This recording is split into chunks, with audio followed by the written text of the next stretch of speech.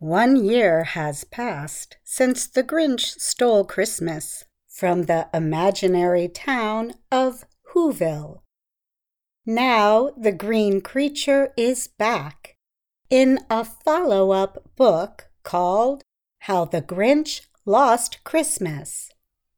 And he wants to prove to the Whos of Whoville that he has changed. The Grinch is a character from the 1957 children's book, How the Grinch Stole Christmas, by Dr. Seuss. In that story, the Grinch tries to ruin Whoville's Christmas by stealing their gifts, ornaments, and food. But later, he learns that the holiday is about spending time with family and friends. Dr. Seuss's book sold millions of copies and was translated into several languages. The story has been turned into a television program, 2 movies, and even a Broadway musical. Random House, the book's publisher, said in a statement, "One of the most asked questions we receive from Seuss fans of all ages is, what do you think happened to the Grinch after he stole Christmas?" So the decision was made to write a new book to follow up on the story. The new book, How the Grinch Lost Christmas, starts a year later in Whoville.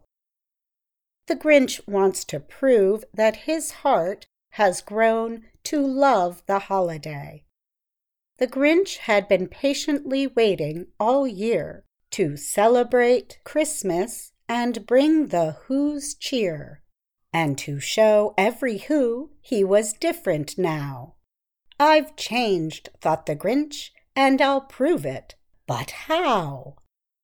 So the Grinch tries to win a Whoville's Christmas Award by making the largest and the best Christmas tree the Whos have ever seen.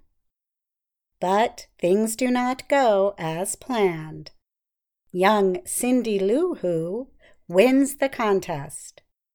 The Grinch is shocked, and his heart turns ice cold. The green creature threatens to leave Whoville for real this time. Cindy Lou reaches out and tells the Grinch that her tree has ornaments from everyone in Whoville, except one. In the end, the Grinch returns with an ornament for Cindy Lou and regains his spirit of giving.